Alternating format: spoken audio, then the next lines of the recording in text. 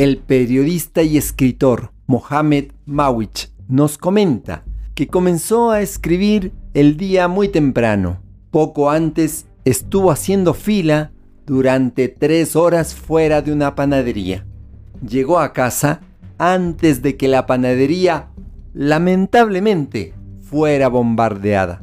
Luego se sintió muy triste. Parecía que todo el mundo estaba contra él, pensando en todas las personas que perdieron la vida por estar allí, paradas, esperando su ración cotidiana de pan para sus familias, cuando un ataque les cayó encima y convirtió sus vidas en un número más de estadísticas de las noticias. Recuperemos la paz, recuperemos la dignidad de seres humanos. Te acompaña Mario Tapia Hernández y nuestras familias.